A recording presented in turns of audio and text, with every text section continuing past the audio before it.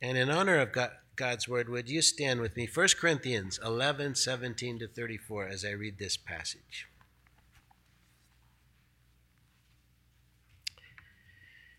But in the following instructions, I do not commend you, because when you come together, it's not for the better, but for the worse. For in the first place, when you come together as a church, I hear that there are divisions among you, and I believe it in part. For there must be factions among you, in order that those who are genuine among you may be recognized. When you come together, it's not the Lord's Supper that you eat, for in eating each one goes ahead with his own meal. One goes hungry, another gets drunk. What? Do you not have houses to eat and drink in? Or do you despise the church of God and humiliate those who have nothing? What shall I say to you? Shall I commend you in this? No, I will not. For I received from the Lord what I also delivered to you, that the Lord Jesus, on the night he was betrayed, took bread, and when he had given thanks, he broke it and said, "This is my body, which is for you. Do this in remembrance of me." In the same way, also he took the cup after supper, saying, "This cup is the new covenant in my blood. Do this as often as you drink it in remembrance of me. For as often as you eat this bread and drink this cup, you proclaim the Lord's death until he comes. Whoever therefore eats the bread or drinks the cup of the Lord in an unworthy manner will be guilty concerning the body and blood of the Lord. Let a person examine himself then, and so eat of the bread and drink of the cup. For anyone who eats and drinks without discerning the body eats and drinks judgment on himself. That's why many of you are weak and ill, and some have died. But if we judged ourselves truly, we would not be judged. But when we are judged by the Lord, we are disciplined so that we may not be condemned along with the world. So then, my brothers, when you come together to eat, wait for one another. If anyone's hungry, let him eat at home, so that when you come together, it will not be for judgment. About the other things, I will give directions when I come." Amen. This is God's word. You can be seated.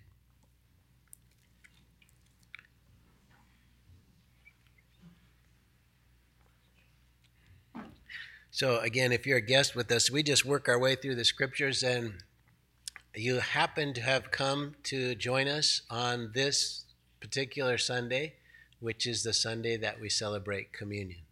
It happens to be Pentecost Sunday. And so as we celebrate communion, I'll share a bit about the connection here with communion and Pentecost.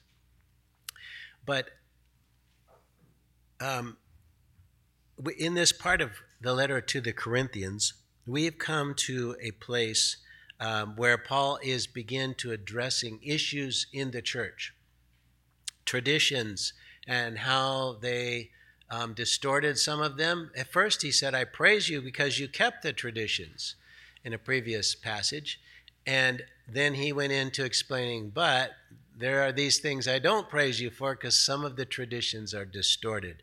And the first one we covered yesterday or last week was about the way that they dressed themselves, the reverence and order within the church.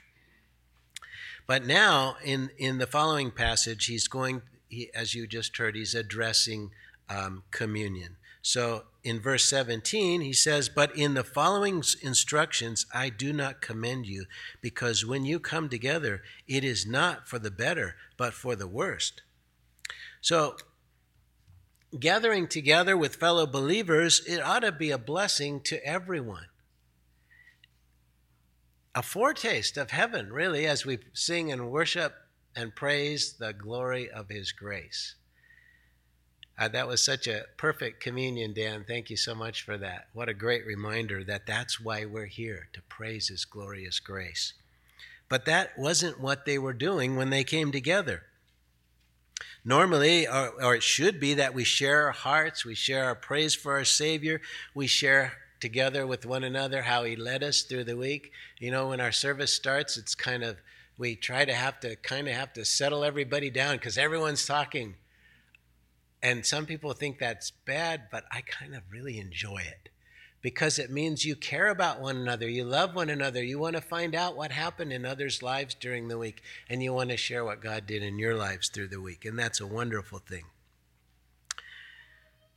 But when our gathering is not uplifting, it can do more harm than good. And if you've been in Christ a long time and been to many different churches, you know exactly what I'm talking about. When churches get in the middle of this, some kind of division or argument about something, everybody's dreading coming because of the tension instead of the joy and the love and the fellowship. And we're told not to forsake ourselves, for us to forsake the assembling of ourselves together. So what do? We don't want to come together with this tension. So how do we make it a blessing? We make it a blessing by loving one another and considering others above ourselves. And we do that by focusing on Jesus and refusing to be offended by critical comments. The Proverbs tell us that whoever overlooks an insult is wise.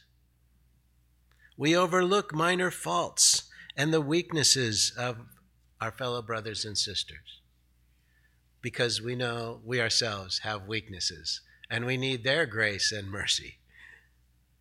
We refuse to allow a spirit of criticism and fault-finding to enter our thoughts.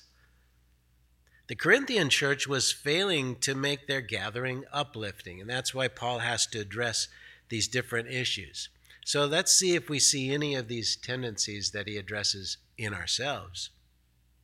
In verse 18, he writes, "For in the first place, when you come together as a church, I hear that there are divisions among you, and I believe it in part." Divisions and factions can result in good, separating true believers from pretenders and keeping the doctrine pure, but it can also, and usually does, develop for the wrong reasons. Factions are listed in the Galatians 5 passage as works of the flesh. In your ESV Bible, it'll use the word divisions. And these words, the word here, faction and divisions in Galatians 5, are the Greek word from which we get our word heresy. How about that? That's because heresies created factions and divisions. Paul is describing a division here in this passage between the rich and the poor. In other words, a class distinction. The lack of class distinctions was what separated the Christian community from the world around it, because you had people from every social structure there meeting together and worshiping together as one. And that was so different from the Greek world. James describes how some churches give special honor to the wealthy who might attend a worship service. And they say someone comes in with a gold ring and you say, "Oh, brother, come sit up here in the front," and you give him special priorities. He rebuked them for ignoring the royal law of loving one another, loving your neighbor as yourself, and the sin of partiality. Factions usually form around a personality. As we saw in the first chapter, Paul mentions the different teachers and how one will say, "I'm of this teacher," "Oh, I'm that teacher," and one person has a different slant or interpretation. And that's fine as long as everyone humbly honors one another's opinions when they're based on the Word of God. But when a person of influence begins speaking out against another over trivial issues, over doctrines that aren't really clear, that's when division creeps into the church. And a telltale sign is a group of people uttering the same negative catchphrase. You keep hearing it from different places, the same derogatory comment phrased the same way, and something's going around, and it's not healthy. The dissenters trying to build a group of followers to have influence and standing in the church. When you ask if they're communicating like that, they'll always deny, "Oh, no, we don't do that."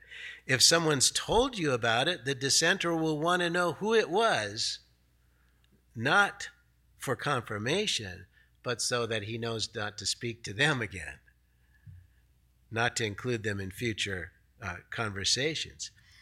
If issues like that, those dissensions over non-essential issues are not confronted in an assembly, in a church gathering, it's just going to continue to grow. And that's why Paul addressed it. And this letter to Corinth was read in the church before all the Corinthians believers. You know, when it happens, you don't have to name names, just the issue that's being addressed. And we do it with Scripture. We say why it's debatable or not a main doctrine using Scripture.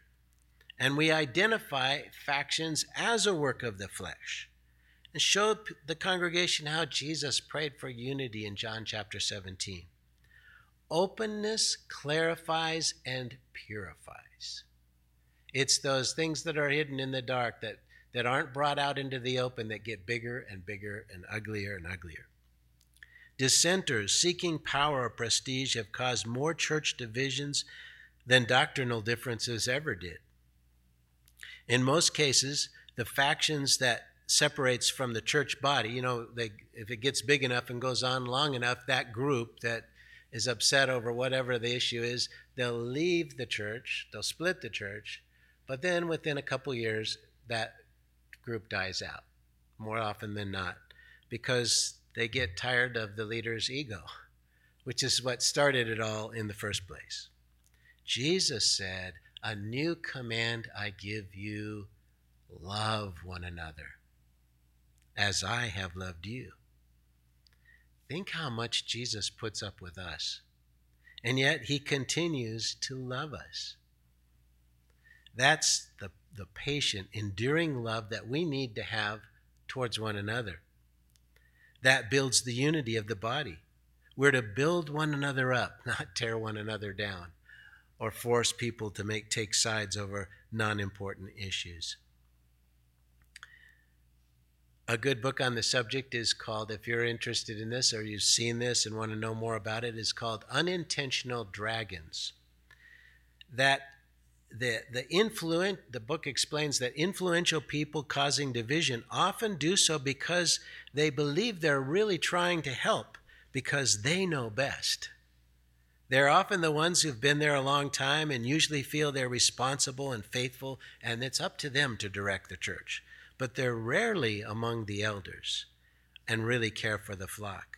When they see their influence waning because of the leadership of the elders is faithful to the word and the congregation's appreciative of their leadership, they'll begin to find fault, often regarding an unimportant tradition. If leadership must address the church over the division or issues that are being misrepresented, they should let the dissenter know ahead of time, of course, so he won't be blindsided, and address it with love and back everything with Scripture. Usually when the person knows that's about to happen, they won't attend. They leave and try to get others to go with them. In a few cases, I've seen them quiet down, though, and actually become a productive member of the body. It's painful, it's time-consuming, but it's a common occurrence in almost every group of organized people, not just the church. That's because human beings are the same everywhere. And wherever there's organization or power, there's always this kind of division. Divisions can also come from those who become prideful over what they believe their own spiritual state is. Factions often form because of the pride of someone with insufficient understanding of the Word of God. And that's the reason elders must not be recent converts. They must be able to teach the Word of God.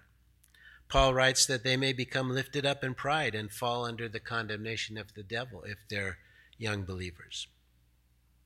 Verse 19, "For there must be factions among you in order that those who are genuine among you may be recognized." So Paul adds that there will always be factions. It's always going to be a part of any organization over time. And you know what? Some pastors are relieved to read this because they think, oh, it must have happened because I wasn't this or that, or I should have done this or that. But Paul writes, no, it's just a thing that's going to occur. Now, we may have handled something unwisely. We probably have things to learn, but it's a part of any organization. The upside is that it reveals those who are genuine. That's what's said here. We cannot see what is in other people's hearts. So we rarely know who is or who's not genuine. But when factions form, then it becomes clear. The ones who are critical over insignificant things, who are making attempt to bring no attempt to bring it to leadership, or who secretly draw people over to their side on an issue, and then rather than asking people to pray about it and seek the Lord, then it becomes obvious. Genuine believers care deeply about unity. They respect God-given leadership and their decisions, unless, of course, leadership is blatantly going against what's clear in Scripture. One example of resistance to leadership that comes from those who are genuine lately in the church throughout the U.S. is this issue of the woke movement. It is sweeping into churches and denominations. If the preacher or pastor or elders try to tell you your skin color determines if you're oppressed or an oppressor, remind them that we are all one in Christ. Amen? And that we are all made in the image of God, and that we are all sinners, and that Christ has redeemed all who come to him by faith. Verse 20 and 22. Now, he's going to change direction. Now he's going to start addressing their communion service, but in relationship to this divisive thing of classes that has entered into the church. 20 to 22. When you come together, it is not the Lord's Supper that you eat, for in eating each one of you goes ahead with his own meal. One goes hungry, another gets drunk. What? Do you not have houses to eat and drink in? Or do you despise the church of God and humiliate those who have nothing? What shall I say to you? Shall I commend you in this? No, I will not. You can tell he's upset about this. Paul does not like what's going on, and I think as we go through it, you'll understand why. It's the Lord's Supper. It's not your supper. It's not the place to indulge your appetite or become selfish. Quite the opposite. And I think that's why communion, which we're going to celebrate at the end of the service, evolved from a love feast that it was in the first century to an individual wafer and cup, because we avoid all this issue of it just being about eating or drinking or being a meal to satisfy yourself. The wealthy were free to come early. You know, the church consisted of as I said before, every part of society. So those who were slave owners or merchants or higher class people in the culture, they could come to the service anytime they wanted, and they'd come early. And they might justify their eating all the food up because, hey, they're the ones that gave most of the money to the church, that bought the food, but they were acting selfishly. When those who were released from a long day of labor, the slaves that served them, they would arrive hungry, and there were only scraps left. It was humiliating to the laborers because it declared it was all they deserved because, hey, they didn't have anything to give, so here's what you get, the scraps. The way this verse is worded sounds like Paul is really upset with this unchristlike behavior. The opposite should have been true. If they really loved one another, then the wealthy would either wait for the others to arrive or they'd take a small portion, knowing that the others would be hungry and needed the food.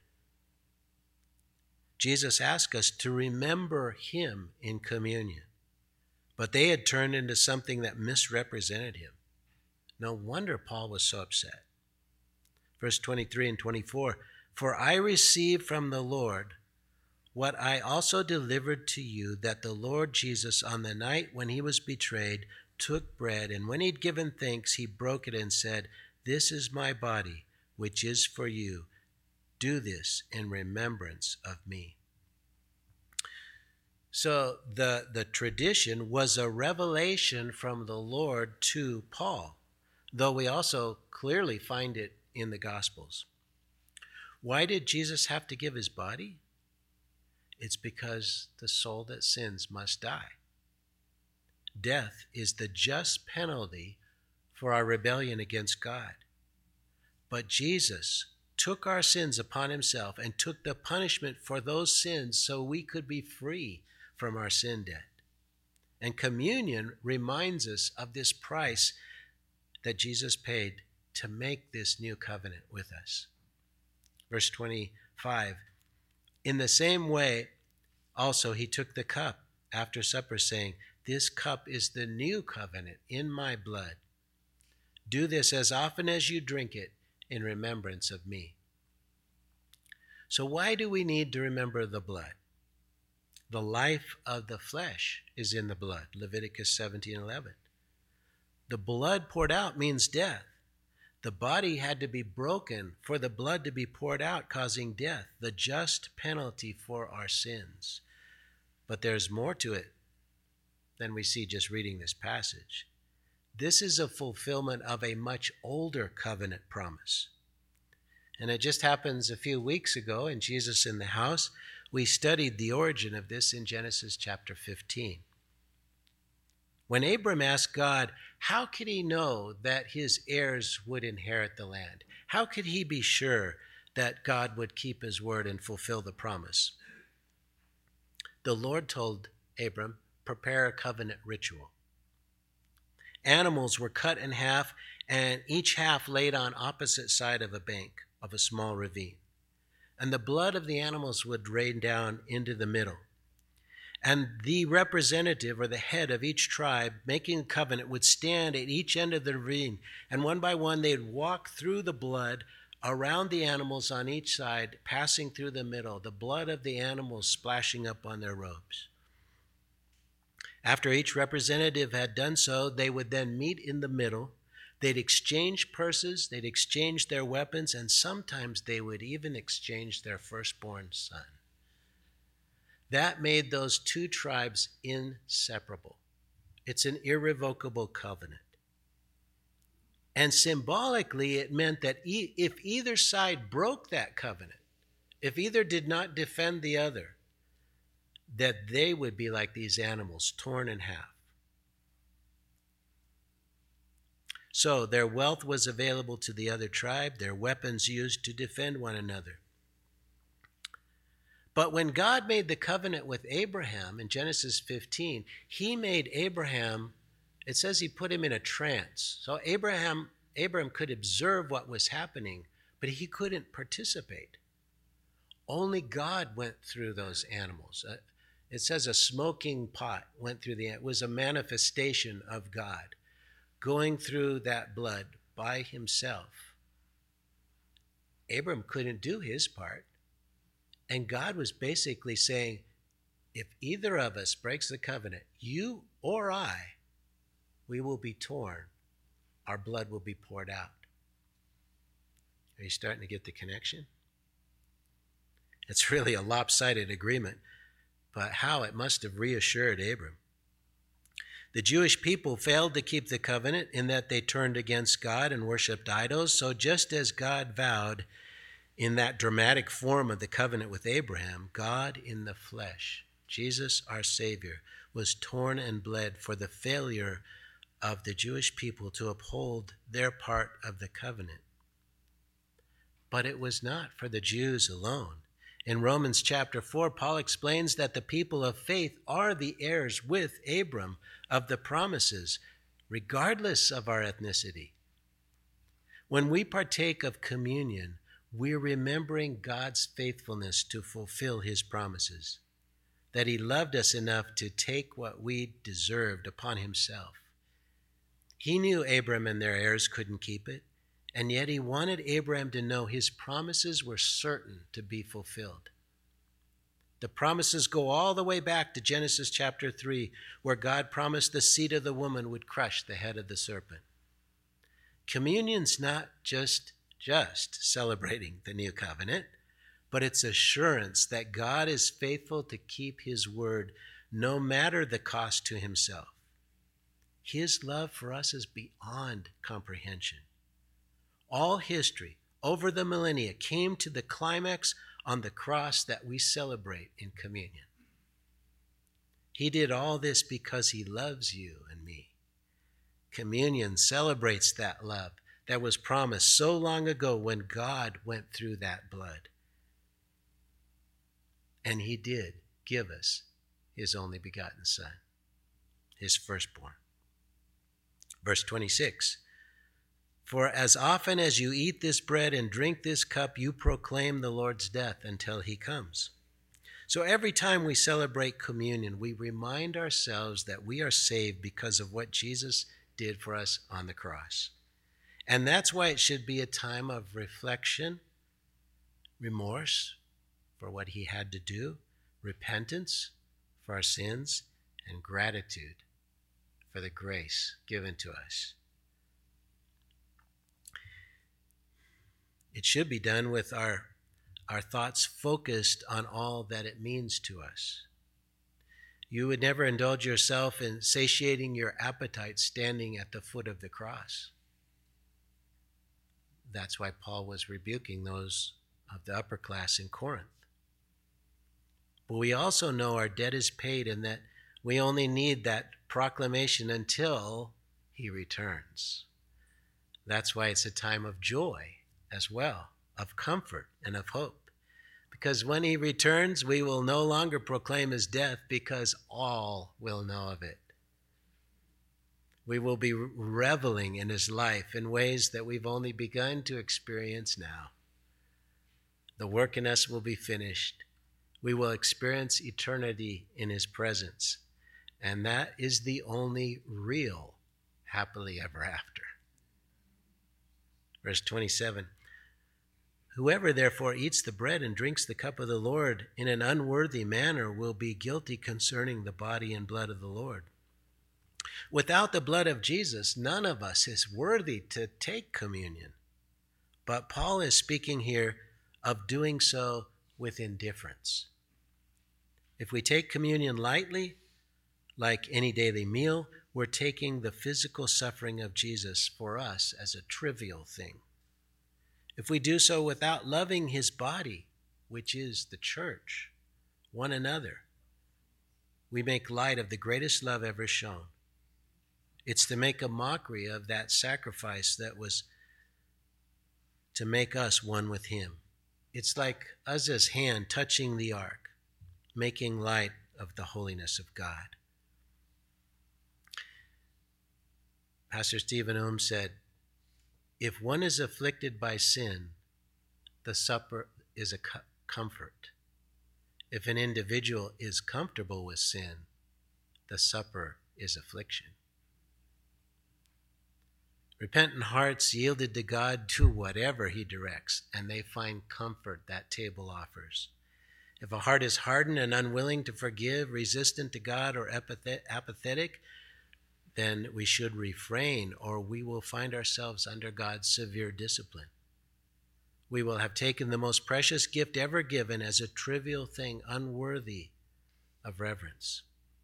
Verse 28, let a person examine himself then, and so eat of the bread and drink of the cup.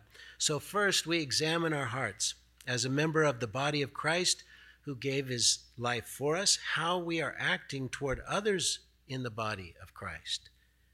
What's our attitude toward what this all represents to us? Does it break our hearts that Jesus chose to do this to save us? Think about the wonder of what was done, and then take communion in reverence and awe and with a heart of gratitude.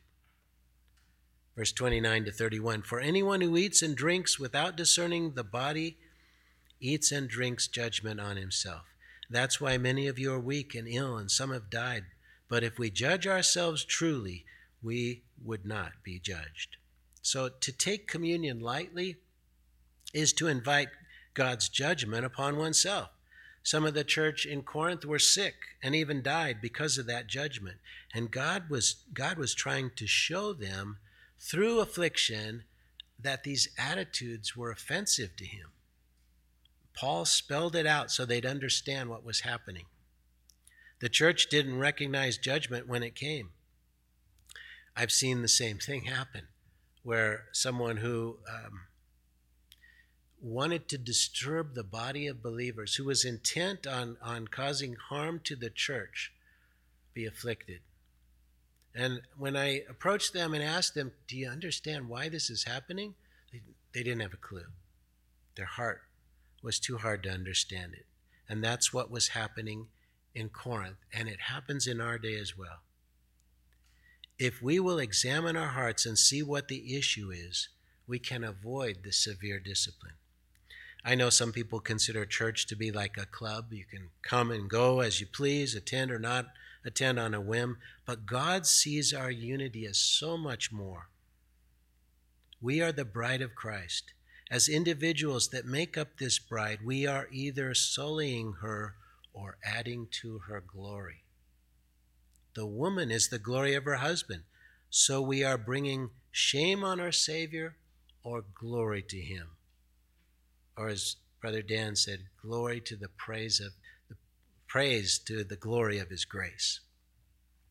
Our unity and worship together are much more serious than most of us understand.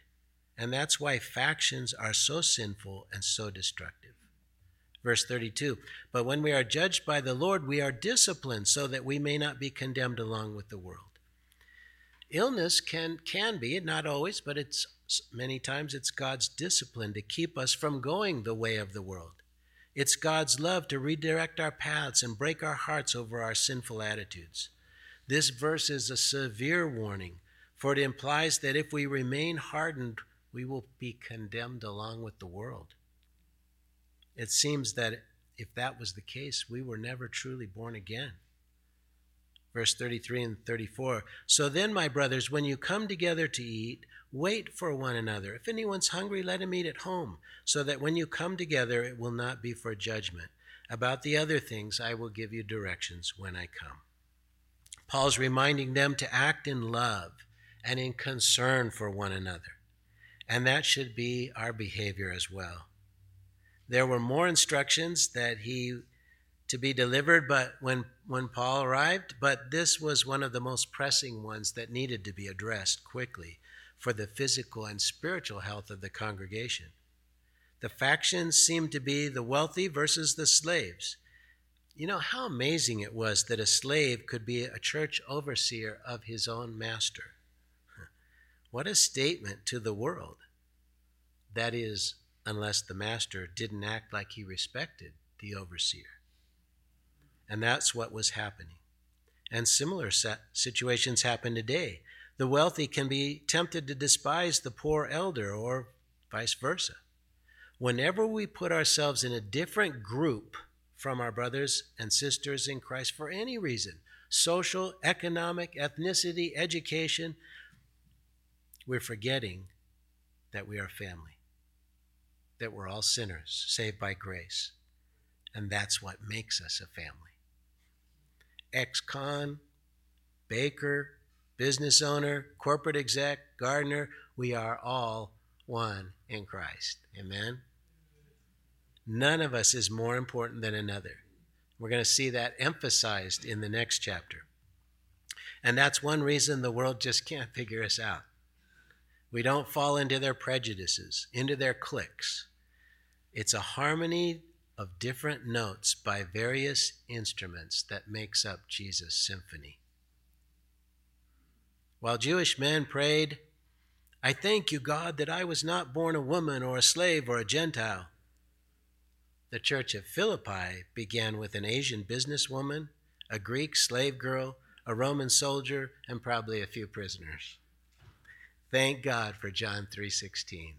God so loved the world. And that means there's hope for you and for me. Beloved, let us love one another, for love is from God, and whoever loves has been born of God and knows God. So let's now celebrate communion with these truths in our hearts and minds.